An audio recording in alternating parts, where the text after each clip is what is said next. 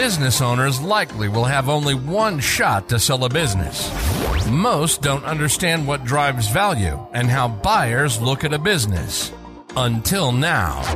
Welcome to the How to Sell a Business podcast, where every week we talk to the subject matter experts, advisors, and those around the deal table about how to sell at maximum value. Every business will go to sell one day. It's only a matter of when. We're glad you're here. The podcast starts now. On today's show, I got to interview, and it was my pleasure, and it really was, because I got to interview Elliot Holland. Elliot is, I've been following him on Twitter for quite some time, and he always has some thoughtful comments about due diligence, and in particular, quality of earnings. And you may not know that term, but it's becoming more and more prevalent in the deal-making lexicon. And so I think what you'll find, and certainly I did, is just how important establishing quality of earnings is. Whether you're a buyer or a seller or an institution, relying on financial data that's being shared is imperative to the success of a deal. And Elliot, oh my gosh, he shared so much and so many good stories about its application and the value that he brings to a transaction. So I hope you enjoy my conversation with Elliot Holland of Guardian Due Diligence. I'm your host, Ed Meisegland. I help business owners learn what creates value in their business by interviewing people and advisors and buyers and sellers who have been in the trenches of acquiring and selling businesses. Today, it's going to be a special episode because one of the things that in my world we're seeing more and more is a thing called Q&E. And I have been following this guy along on Twitter for quite some time. His name's Elliot Holland, and you heard his bio before we got started, but he's the guy for this work, and I have learned so much, and I'm certain you will too. So Elliot, welcome to the show. Glad to be here. It's exciting information, and I'm gonna make it live. We're gonna have some fun. Right on. Well, like I said, I talked a little bit about, your background before we got started, but is there anything you want to talk about, just a high level about Guardian? Yeah, we do, lower middle market and Main Street deals. I believe better than anyone because I come from the buy side where I used to be making acquisitions in that part of the market. And what I mean is sort of under $30 million in purchase price or enterprise value. And so it's not just an accounting firm with CPAs used to audit who are doing these analyses, but it's a deal guy who used to sit for, work with, execute transactions, now managing a team of accountants, which means that the report is not just a piece of paper, but I can actually explain to the client what's important, what's not, how they're going to use it. And I think that increases the value of the work product substantially. Well, one of the things that I was telling you before we got started is a lot of people don't know what Q of E is, where it came from, and how it, why now? Why are we seeing so much of it now? So you mind starting from the beginning? Sure.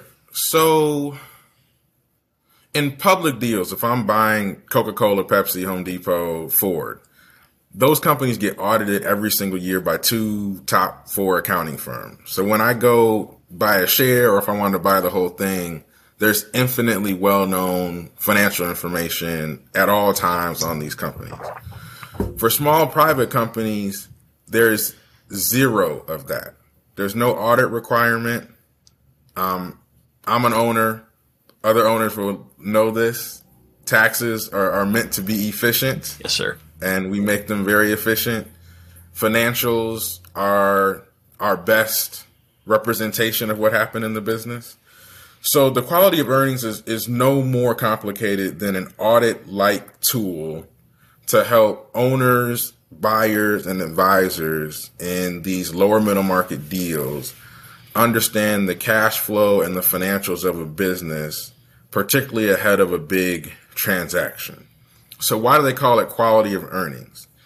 The reason people call it quality of earnings is because businesses are valued off of a multiple of earnings. Earnings is no more complicated than profit. So if you're in business, depending on the size, 3 to maybe 10 or 11 times earnings is what you will fetch in a price. And so for a buyer or a seller in a transaction, it's very important to understand what the true earnings are, which means unraveling some of the good enough stuff that can be in financials of all owners to make it specific enough so a financially inclined buyer can very quickly get to the price of a business and pay owners the big checks that come with these deals.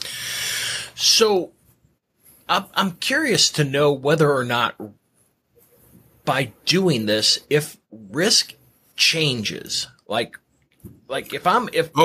tremendously. Right. So a multiple just reflects risk.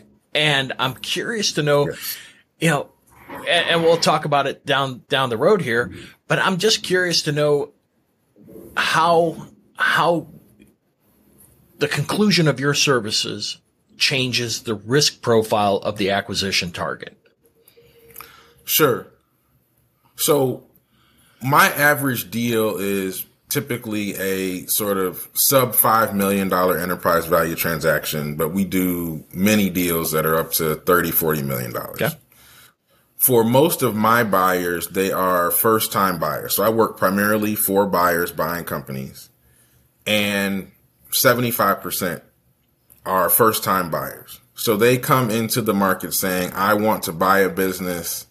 I think it's a wise investment. I'm not a financial person. I see a lot of risk around this financial area I don't understand. And even my buyers who are very financial, private equity buyers, experienced buyers, they know that the packet of information they saw from the business owner or from the broker is going to be in a very favorable state. So let's just say tremendous risk, because it's a $5 million transaction, $5 million worth of risk. After you do a quality of earnings and you know that the earnings, and so therefore the multiple you're going to put on the earnings, are within a very small tolerance, the $5 million risk goes down to, I think this is plus or minus 5%, 10%. Okay. So now we're talking $250,000 or $500,000 of risk. And I could get more complex than that. Sure. But it goes from the full 100% of enterprise value to 5 or 10% or less. And so now as a buyer or my client, I'm not worried about should I do the deal or not. Right. It's should I ratchet the thing up or down $250,000? Should I structure it differently, plus or minus $250,000? And that just puts everybody to sleep. It's not going up. If I'm with the buyer, it's not going up. Well, that's where your job is, Ed. I mean, I got to be honest. It all depends on the negotiation. I have seen it go both ways, but for my clients, I would not be negotiating for the up on that. One thing that comes to mind, and I know I'm going out of order, and of kind of my talking points, but I'm curious to know whether or not does doing a quality of earnings report, if I'm a buyer and I'm using SBA financing, does this count as buyer's equity toward the transaction? That's a real interesting dynamic. If I'm the buyer and I can apply this to my deal. So my understanding is it doesn't apply to equity. However, about half of my clients end up paying for the quality of earnings service through the transaction. Oh, okay. So they add it on as a expense, a cost in the transaction, so that when the transaction goes for $5 million, they may tack on an extra couple $100,000 for expenses, and you can pay that fee through the deal. Yeah, I get it. I would. Yeah, I follow. Well, here we go even further. So to your point, Ed, and I didn't see through it as quickly. Sorry, man. It's early. You're wiser than me. Yeah, I need another cup of coffee. I doubt it. If I'm a buyer and I pay for the quality of earnings, so I pay, the $20,000-$30,000 for a quality of earnings, and then out of pocket, and then I get reimbursed for that because I do that quite often, and the transaction pays my provider, then essentially that money that I would have paid out of pocket, I can now put into the deal as equity. Mm-hmm. So effectively, you do move an out-of-pocket expense to equity. Yes. Mm-hmm. Well, I'm just curious, because if I'm a buyer, and if I can apply this, scrutinizing what I'm buying to my equity as opposed to tacking it on the back end, I would have to imagine the SBA and the powers that be would find that a favorable strategy by most buyers. And here's what happens that people don't recognize. So on over half the deals, I'm just going to say it, this if you're the buyer, your SBA lender is calling me, Elliot, and saying, what's up with this? Mm-hmm. What did this mean? Mm-hmm. Why is this represented here in the financials? Okay. So what happens when there's not equality of earnings in your deal? What it means is your bankers are making up negative answers to all these questions and docking either the price of your deal, the interest rate, the speed of your deal, how quickly it can get closed, or whether they want to do your deal at all. Yeah. And so I think there's the equity piece of it, but it's also the SBA does not always require equality of earnings. Sometimes they do, but even when they don't, the reality is the SBA can ingest equality of earnings so much easier than the typical stack of financials from a private business. So do you have any kind of exposure for doing this kind of work? I mean, I got to imagine, just your normal errors and omissions and negligence kind of thing, right? Yeah, I think there's 2 or 3 types of exposure. I think there's the absolute legal exposure. Yeah. I think, and that is in my engagement letter, I clearly state that, hey, there's no way in, 30 days I'm going to get to the bottom of 30 years of financials right. for 0.1 or 1% of the transaction value. I will do my best given what the client's willing to pay for. So that's kind of the strict legal liability. Then there's like the document liability, right? So this document travels, your lender sees it, your equity investors see it. And the first 2 pages kind of say, hey, look, we did these procedures, but we didn't do these procedures. So you should understand that had we done more procedures, we would have gotten a more accurate answer. Then I think there's reputational risk, which is if you start doing poor work and you're in the market as often as I am, people start questioning your work. Yeah. And then the value of the work diminishes. So there's liability. And it's also, for me, I'm an entrepreneur. I've been on the buy side. Now I'm an advisor. All of my clients are putting up over $1 million based on my advice. I take all of that seriously. 100%. Now, and I'm with you. And my point from the exposure standpoint was procedurally. I mean, this doesn't conform, like as an appraiser, I conform to USPAP. So the Uniform Standards of Professional Appraisal Practice. I got to adhere to these. This is how I build a report or how I can deviate. So I was just curious to know the process and the, where does, the level of assurance stop for someone like you? You know what I mean? Sure. Yeah, no, I do. That's a great question. Here's what I would say, and I've been an expert witness on cases where fraud has been claimed in transactions against other QOE providers and testified to the help that equality of earnings provides, but that it's not a silver bullet solution. The assurance level is a lot of times tied to how good your provider is and how many procedures you have done, which typically also implies a cost. Yeah. So what I would say after doing this for almost 15 years, you're from almost for most providers, if you get a good referral, you're going to get at least like a C, a C valuable I get it. Piece of analysis, right? If you are sort of financially inclined or you get like someone who has really good ratings, you're probably at a B level.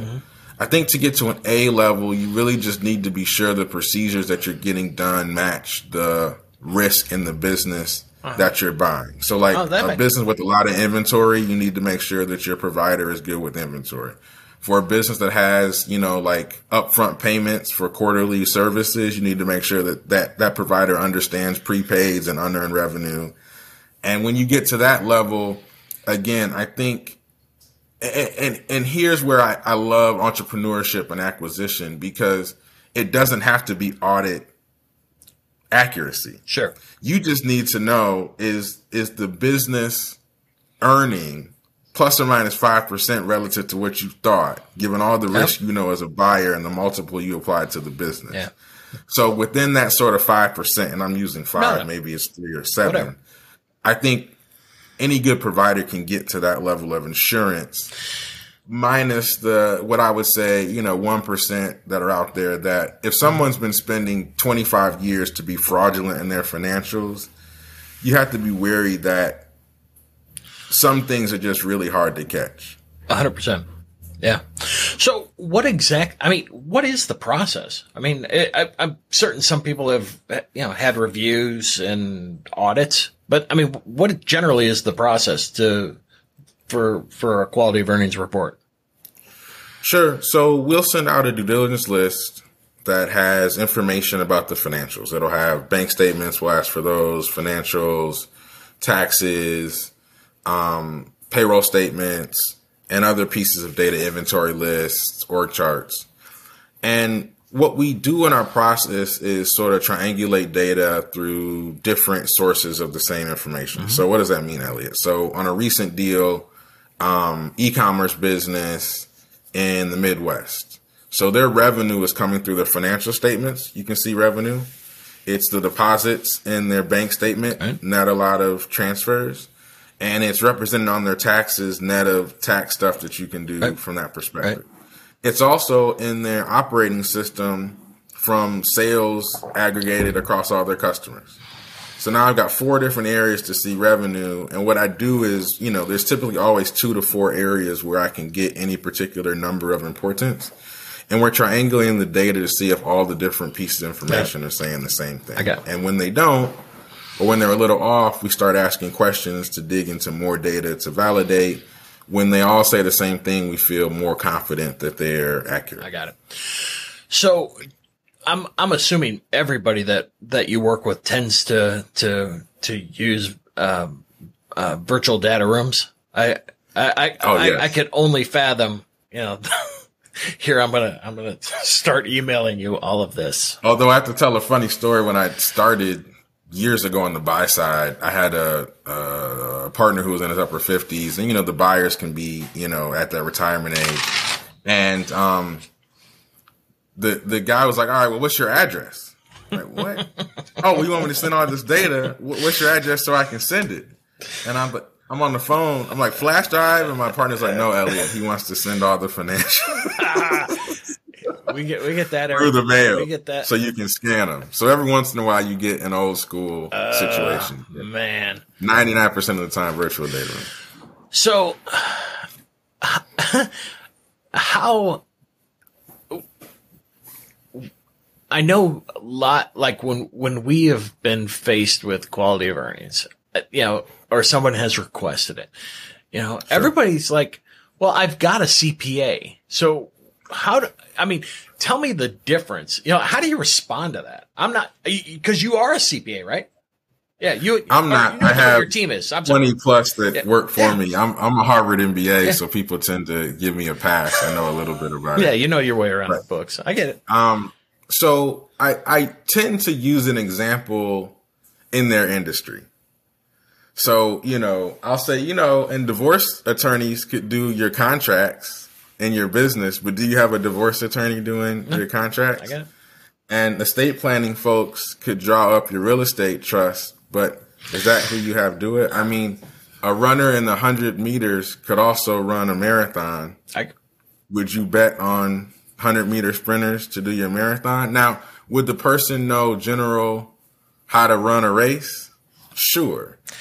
But what ends up happening is, and this is my general point of view on this, there's always like the cost basis bottoms up. Like, why would I spend any incremental dollar on anything, right? Which is the entrepreneur's first disposition. but I push them on bottoms down. So this is a $20 million paycheck, and you're quabbling over $20,000, 0.1%. You know, but they do. And you sit there and you're like, how in the world?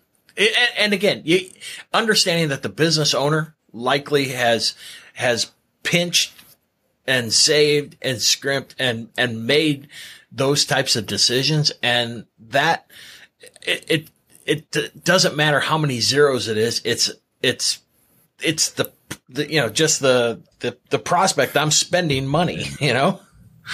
You know, Ed, and I think when I started Guardian, I used to lay out the logical based argument. And I started realizing, like, who am I talking to? These are people who have, in a rugged way, made their own decisions their whole career. Right. And then what I started doing was making one or two statements. So, like, you know, like, say a person's doing, like, HVAC. I'm like, oh, well, I can just get my plumber handyman to do my AC system in my new house, right? Yep. And I tend to just stop now. Yeah. And typically the person will argue why it's too expensive, rah, rah, rah. And then a huge portion will come back a couple of days later when they've had a chance to think about it and realize the error in their ways. And then that was one random example. But, you know, like people who are experts in their craft, you know, it's like, hey, you've been doing professional excavating services for 30 years. Yeah. How about I go get a guy that's been out for 2 years to do the same job? What would you say to me about that?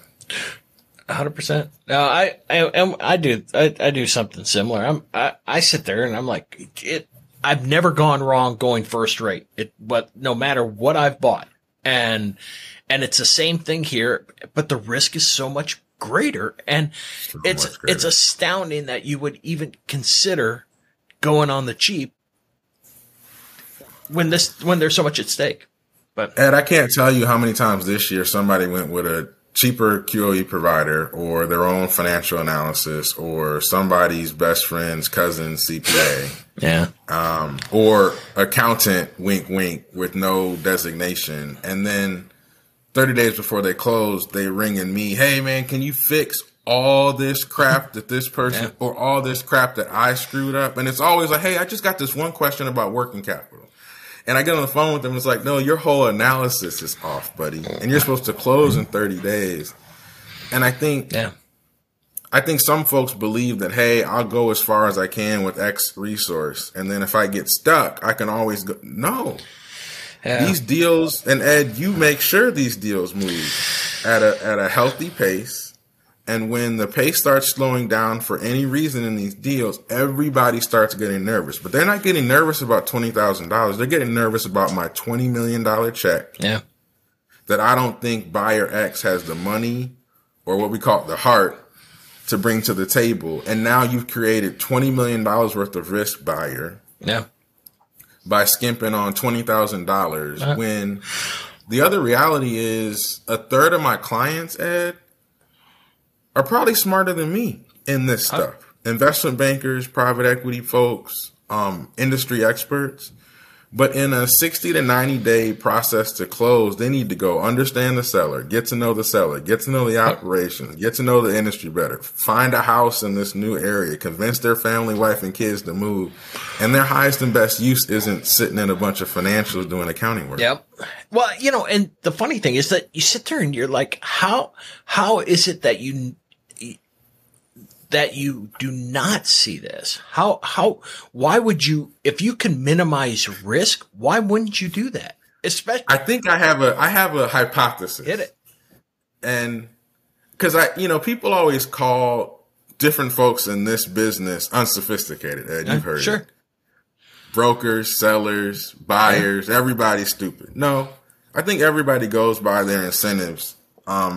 Even when they're skewed. I think a lot of owners have minimized their payment to accountants and lawyers for 30 years. Mm-hmm. And they have not paid a cent more than what they absolutely have had to in these areas where an extra $1,000 $3,000 in any given year could have minimized $100,000 worth of risk, right? 100%. And so they've gotten away with those $1,000 lack of investments, and maybe I had $3,000 of risk, $10,000. Now it's a $20 million deal, and nobody calibrated that the new risk on the table was $20 million. The maximum risk most business owners have is the sum of their profit for that year. Now it's not the sum of the profit. It's 4, 6, 8 times that. And I think people just don't recalibrate. Oh, so far, that might be the best thing that's come out of your mouth. That's a good one because you're right. I mean, most business owners look at this kind of work as not this kind of work, but they're a CPA and attorney. I mean, it's a toll booth. I gotta pay it to get to the other side. Now we're sizing up risk. This is quantifying and justifying the risk associated with your business and the earnings obviously that go along with it. Or something like this. How much would you pay? And people don't do this, but if there was a service to really get like a 10-year go forward read on a potential business partner, right? Yeah. Or some other thing of that huge magnitude. I won't talk about other partnerships of personal nature. I got it. But if you could actually really do this level of work, most of those things don't have anyone or don't have data at the level that you do in this. I think the other thing that gets people caught up at is they have lost faith in their accountant, but they're still paying them. And they may not tell you that. And then they're definitely not going to tell my client, the buyer, that. Their accountant may not even know that. But a huge portion of my friends that own businesses call me because they're trying to figure out whether a quality of earnings will help straighten out their accounting stack. So they're paying a couple grand, 10 grand, 20 grand a year for this stack of accountants that they still don't trust. Right. And so now you're asking the owner to pay another sum of money to a group of people who have messed up their trust over years. And I think that may be a secondary reason that we don't pry into enough around why folks try to skimp on this, what I would almost call mission critical service. Well, and the funny thing is, it's, I guess the way I was looking at it is I just don't understand that, like, for example, a couple weeks ago, my kid, she was having abdominal pain. All right. And it doesn't matter. It didn't matter. I didn't ask how much it was costing. I wanted to make sure whatever was wrong with her was going to get fixed. And you had a better example than me. Oh, I didn't. Do you go to a head doctor about your abdomen? Do you go to a foot doctor about your heart? Right. Well, I don't know if it was better, but I was thinking about from a cost standpoint.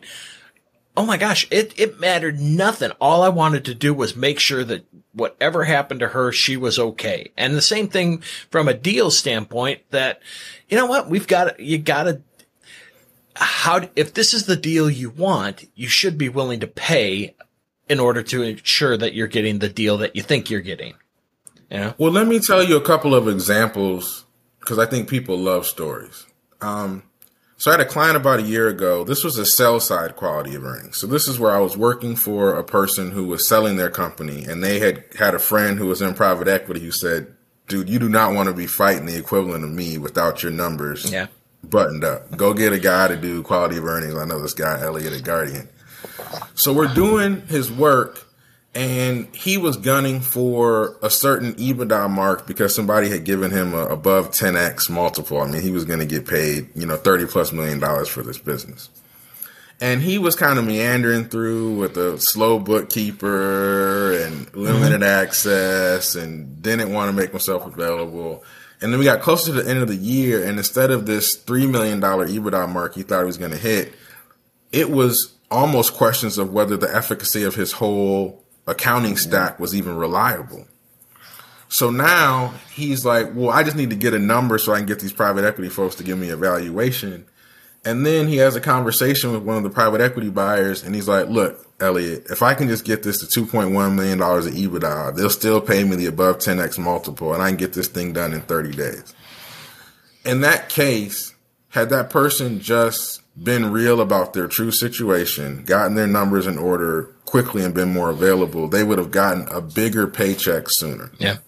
Let me tell you another example. So on the buyer side representing a buying client.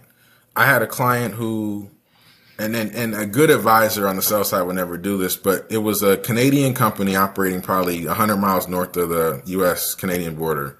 But they had financials in, of course, Canadian dollars, and they had reported to the Canadian equivalent of IRS. Well, this broker thought it was a wise idea to, instead of ask the Canadian accountant to do a U.S. dollar set of books, to ask a brand new, friendly to the business brokerage, U.S.-based accounting firm to completely redo the books, not using the old books as a basis, but going back to bank statements, what they said was invoices and the rest. So initially we're thinking, it's just two versions of the same truth. No, these financials were completely different. And by the way, the U.S.-based firm hired by the brokerage had left out 35% of the expenses, such that EBITDA was affected by a bigger percentage than that. And so when we're looking at them apples to apples, just Canadian to U.S. dollars, they're 40% off. Now, here's the issue with that. Now, do I believe the Canadian version, the U.S. dollar version, something else? Now you have seller, broker, Canadian accountant, U.S. accountant on the same phone call, and none of them can say, hey, the other person's lying. And so for my buyer, what they earned by paying for their quality of earnings was they walked away from a $5 million catastrophe. Sure. I mean, those folks would have been able to tell him cash basis accounting, accrual basis accounting, Canadian to U.S. dollar Forex adjustments, EBITDA adjustments. They could have ran circles around my client with enough excuses that any person that was reasonably going through the process would have given up. But the quality of earnings said, hey, there's no way this set of financials and this one can be true at the same time. Stop. Yeah. And so that's what people are actually buying. They're buying, how do I get my behind out of $5 million, $10 million of risk? Or as a seller, how do I keep my $5 million or $20 million check coming without a bunch of shenanigans? Yeah. Oh, man. Did you ever follow it? Did it ever close? Not necessarily with your client, but did it ever close ever? I'm almost scared to ask because I'd have to call the brokerage. I get it. Don't. And I don't want, my client didn't buy it. I'll tell you that. Well, so I've got 4 CPAs on staff here, and the funny thing is they all run around and say, the CPA is the most trusted advisor to the business owner, and there's statistics about that, and sure. But at the same time, I think an accountant has a lane, and I don't, and I'm just, I think there's I hate to dump my accountants in with generalists, but I think they're specialists in this kind of accounting, and because I'm looking so. Ed, you're so right. I'm getting ready to jam it to them. I'm not, this isn't for you. This is for me. Cause I'm going to walk down and I'm going to say, you guys you may be the trusted advisor for QuickBooks, but I'm just kidding. That's it for QuickBooks. I'm just kidding. For taxes, for valuation opinions, for audits. Absolutely. But accountants and lawyers have terrible abilities to process any non-zero risk. Yeah. At the top of the call, I said I'm a deal guy, entrepreneur who manages accountants. Yeah. So what that says is I manage a group of people who cannot do well with any non-zero risk. And I'm a person who am used to paying, $2 and getting, and dealing with, $1 or $2 of risk. And so I think when they come to this trusted advisor piece, I think what accountants, lawyers, and other conservative compliance-based advisors miss is a lot of business is taking risk, and there's not really an advisor that can help people understand risk. Yeah, and as we've been in our sell side work, and I'm the grim reaper of business valuation. We sit down and we talk about, this is the mechanics of how this deal is going to work.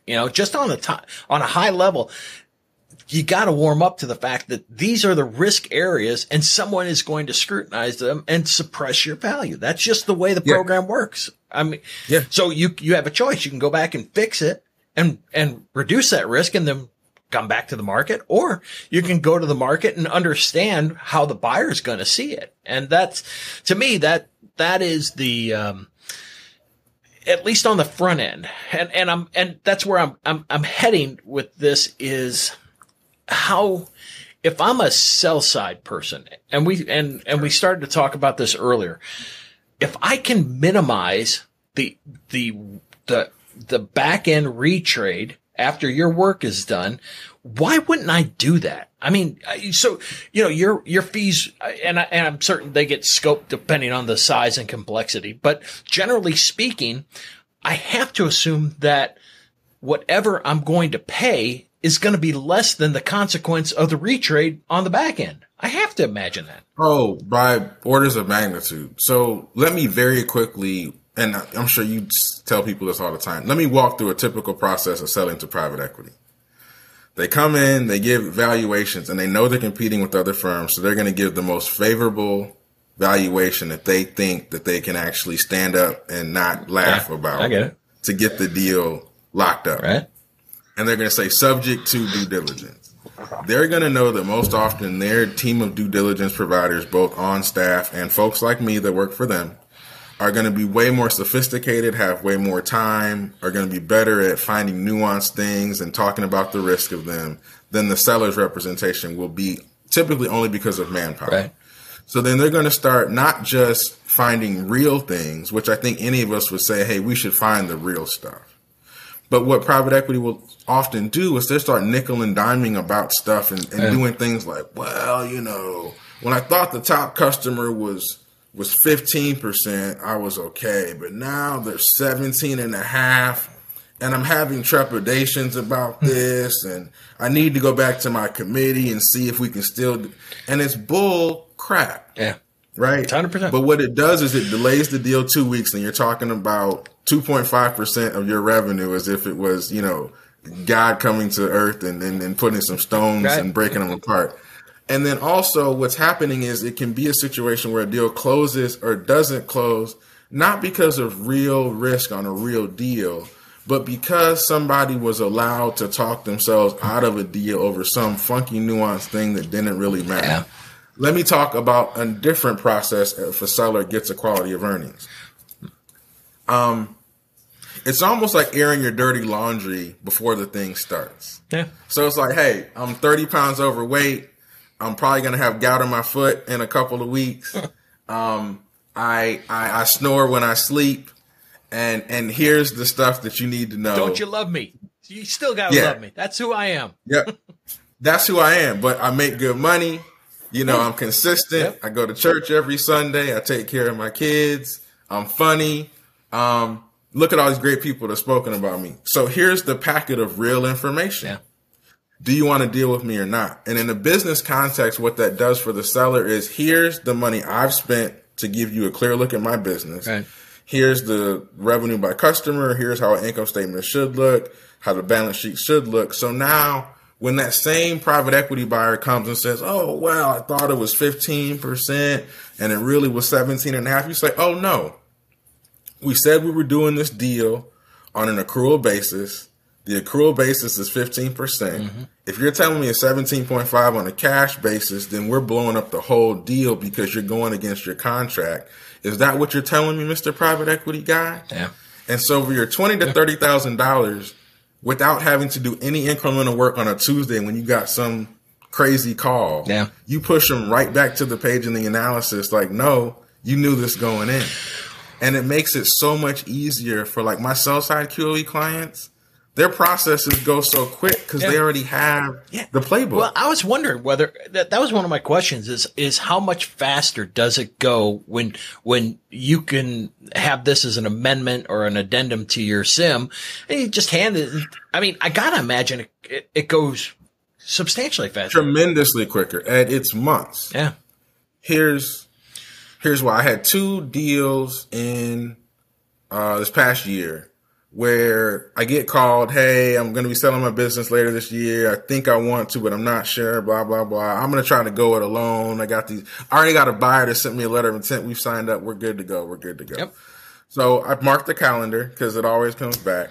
And it's like, okay, so how long is your deal? 60 days cool. Got it. So day 50, I'm like, hey, how's the deal going? Oh, well, they found this. Oh, well, they found that. Their quality of earnings said this.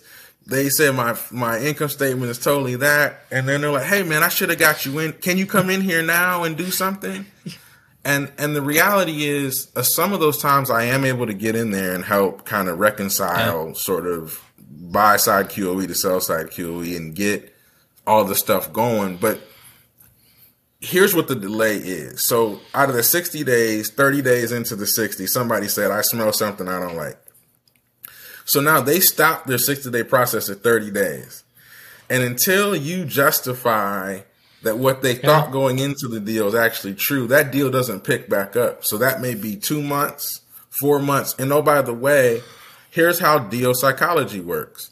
If I think I'm buying, A-grade property on Park Avenue, and I find out that there's 1 leak in 1 bathroom on the 3rd floor, now I want to check everything as a buyer. So you've given me carte blanche. And that's why those deals slow. It can be 2, 3, 4 months, 6 months quicker when you do the work up front. So if I'm a seller, how long does a Q of E, what's the shelf life?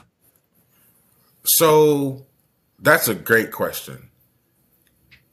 Probably a year, but let me tell you why. Okay. It'll take us 30 days to do. Let's say I had a full data room today. Okay. And that just means access to your QuickBooks, taxes, bank statements, which somebody should be able to get in 24 hours. Yeah. Let's say I do the quality of earnings. That's a 30-day process, 1 month. What the quality of earnings does is it goes back 3 years.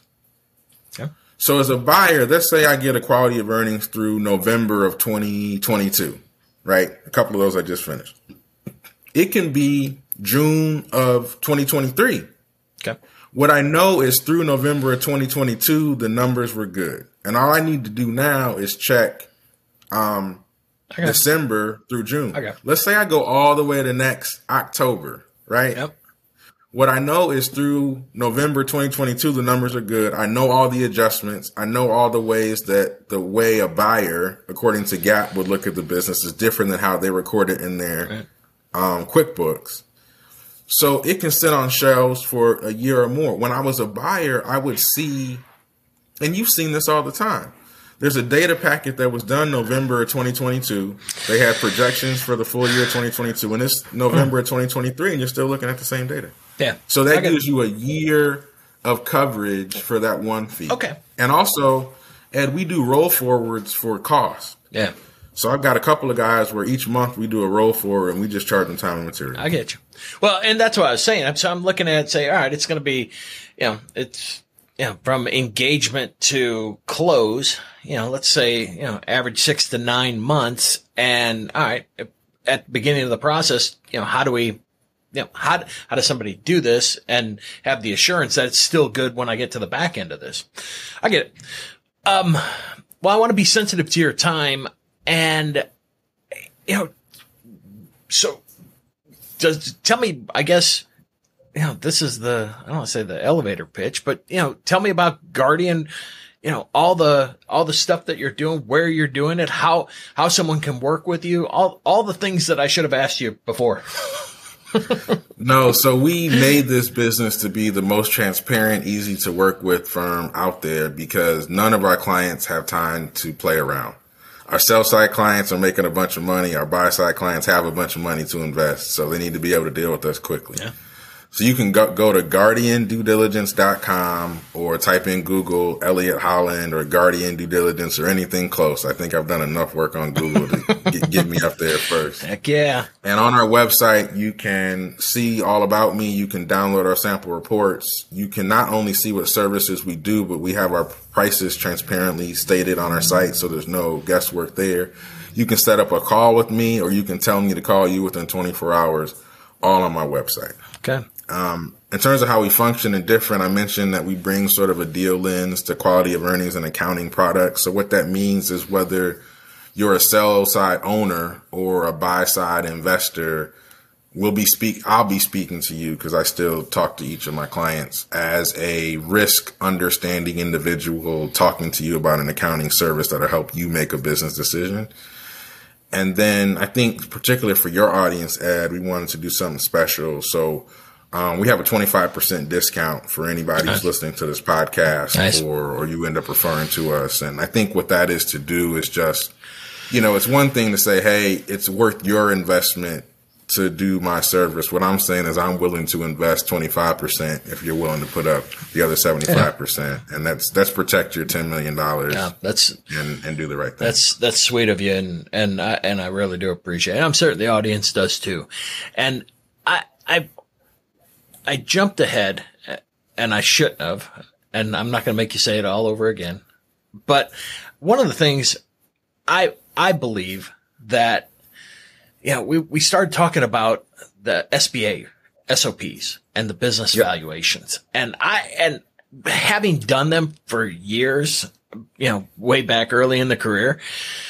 I mean, I just, does it pay for itself? Does it pay for, pay a salary? Does it, CapEx? And do I get the debt coverage ratio? To me, I read a statistic like 97% of the business valuations that are done actually make it, and so it's like, Eureka. Yeah. Imagine that.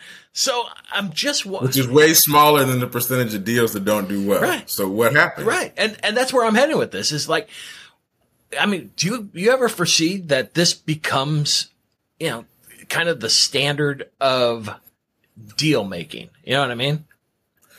I think it will. I think what's happening, Ed, is it used to be the buyers and the sellers were all millionaires. And so people didn't feel so bad about either one of them losing money, particularly like the buyers and the banks. If you lend, $100, you're only going to do it if somebody on the equity side is putting up, $50. So typically the banks could look at a private equity firm, a very well capitalized, known capitalized entity, to say they're backstopping. In 2022, we're getting a lot of independent sponsors, independent business buyers, you're right, search funders, and the rest that are coming into the market. And so these lenders, they may still get, 20% equity, but it's from a single person who can declare bankruptcy, who can be hard to collect from, who you don't know how well capitalized they are. So I think what's going to happen is SBA and other lenders over time are going to say, hey, look, we used to be able to not worry about QOEs for deals under 20 million, 30 million. But now, why would we not put ourselves behind the 8 ball to not require these things? And oh, by the way, they take too much time for a bank to do on every deal they look at, because a bank only does some portion of those deals. Let somebody else manage that, take on that risk, so that when we get it, the bank, it's a clean set of financials, it's cleanly known what's up, and we can make better credit decisions as a lender and less risk. And I think the other piece that's coming, Ed, we're getting so much better data as online systems and tax systems get aggregated and people are AI and everything. How can you go by these old school standards and not take into account some of this data that's available? 100%. Well, and I'll tell you, and the point of the question was, I mean, at least 2 times this year, we got a commitment letter from a bank that said, oh, by the way, you're going to supply us a Q of E. Yeah. And that, we hadn't seen that before, and we've been doing it a long time. So, well, I'll tell you this, on Twitter, you've seen it. I wasn't a fan of Twitter. I thought it was all fake. Okay. Some buddies in the small and medium business world said, hey, there's a whole community here you got to check out. So I got on Twitter a little under a year ago. And when I first got on, the general consensus was you don't need to do QOEs on deals under $2 million, $5 million in purchase price. And that's what everybody was saying. And I kept asking people, so who out here can lose $1 million? Yeah. Who out here can lose $1 million? But can you lose $1 million? No, sir. Particularly when it's personally guaranteed. Personally, you got your family's house, your kid. You can't even take your kid to the abdomen doctor because you got to pay the bank. Right. And now the top lenders have also said you need to get a QOE. So they've said it in terms of their favorable, and that's what they desire.